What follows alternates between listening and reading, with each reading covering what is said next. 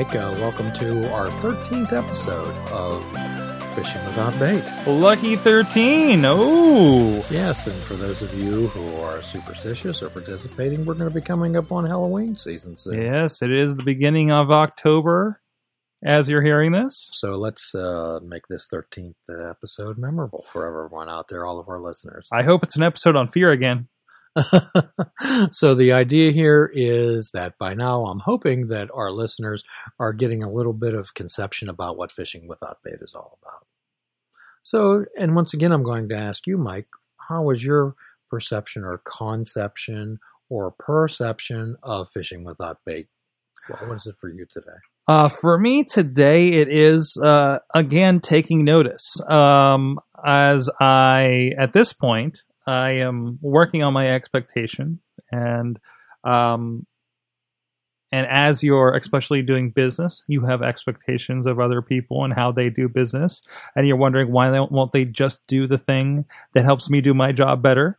And then you just step back and say it's okay. You know, they have their stuff going on, they have different perceptions, and helping to manage that a little more.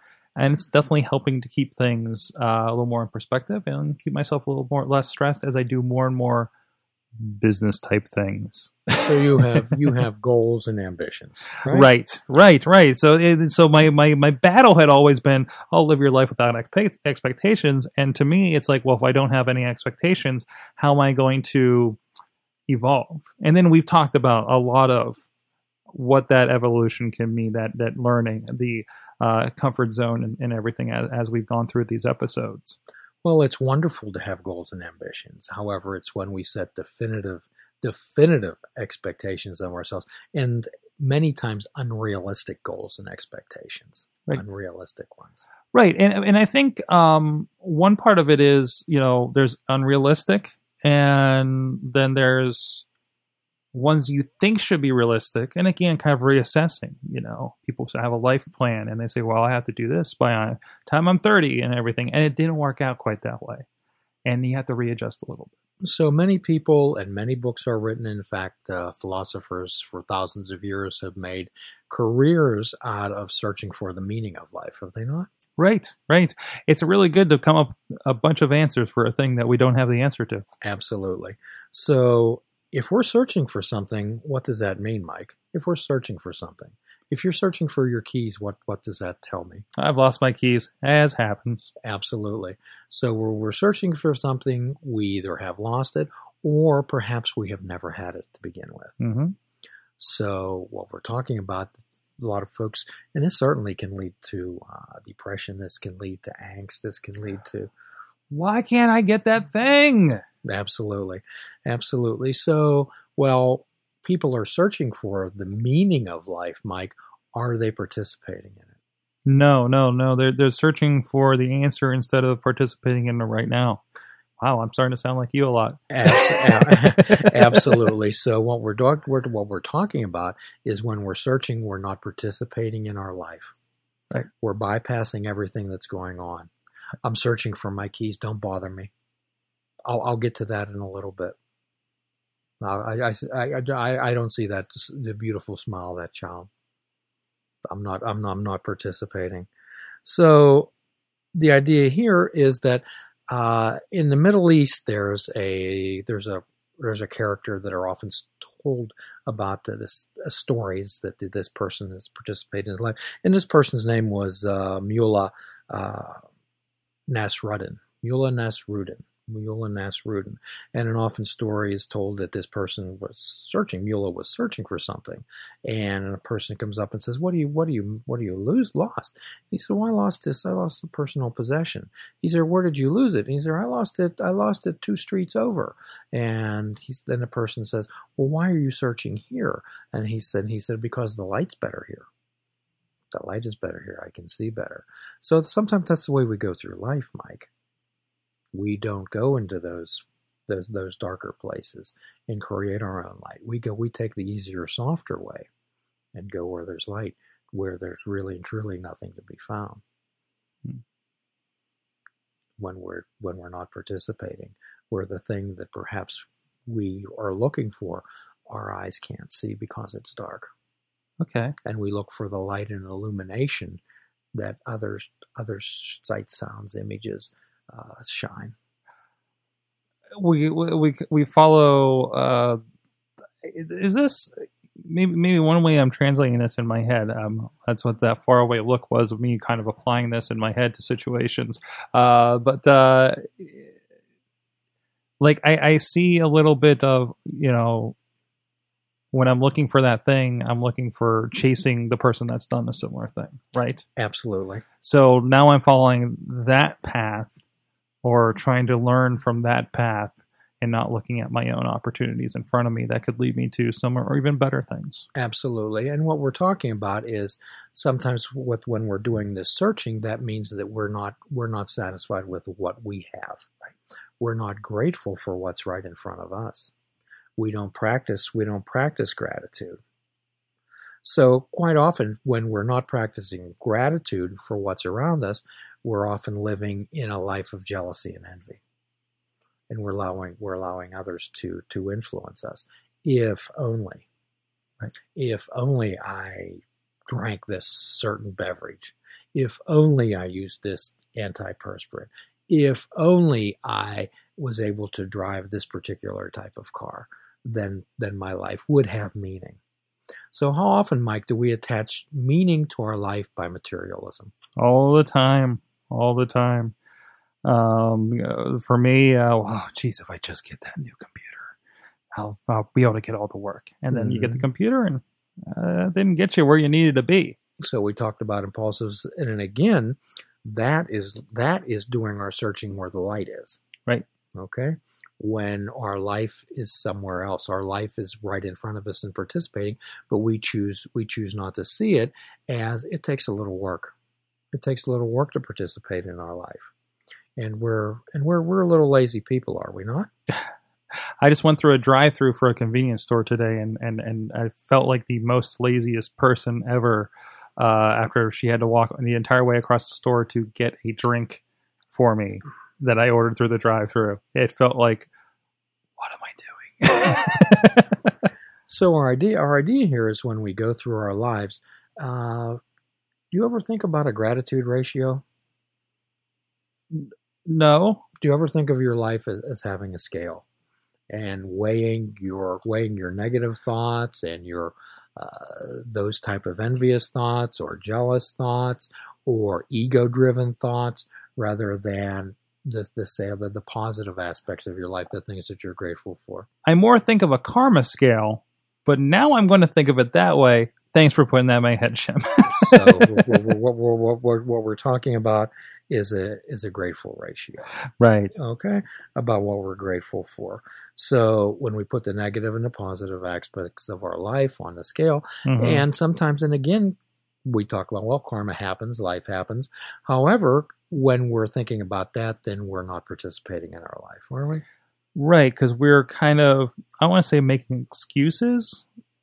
It is making excuses, isn't it? We're saying, well, it happened because of this. Absolutely. And it was out of my hands. Absolutely. And it's not happening because something I participated in. Mm-hmm. It's always, they won't let me succeed. It's an excuse. It is. So how often do we make excuses in our life? So what can gratitude do? We're just going to start a beginning series, and we've kind of flip-flop around here, but tonight we're going to talk a little bit about gratitude, as I had a personal life experience again yesterday that showed me a little bit about what true gratitude is and what being in the moment is. So what are one of the benefits of gratitude is increased energy levels. So when you're searching, or when you're envious, or you're sad, or you're depressed, how is your energy level, Mike? Low. Absolutely. Low. I'm trying to get that energy. I'm trying to fight. I'm taking that extra cup of coffee to try to get to the work I need to do. Sure. Or the life things I need to do. When you're on the internet and you see all these doodads and these fancy things, or let's say you walk down the street and you're looking in the windows and you're seeing all the merchandise that is for sale. You're looking at the people in the cars. You're looking at all these sights, sounds, and images that keep flowing past us. It is kind of a way of our life these days, because it's our TV trying to sell us things, and it really kind of feeds on that. Absolutely. So yesterday I was out with my family, and I happen to have a little granddaughter. Okay, and so there I was, and I was walking around, and it was hot, and I was starting to think to myself, "Oh my gosh, it's hot and everything."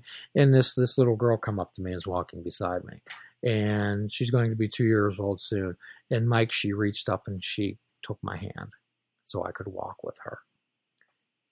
And I looked down at her, and I thought, and then I was in that moment, Mike. I was in that moment. That little girl looked up at me and took my hand and wanted to walk with me. That is gratitude beyond imagination. That's joy that transcends to another level. Is there an automobile that could have given me that joy? No. Is there a diamond ring that could have given me that joy?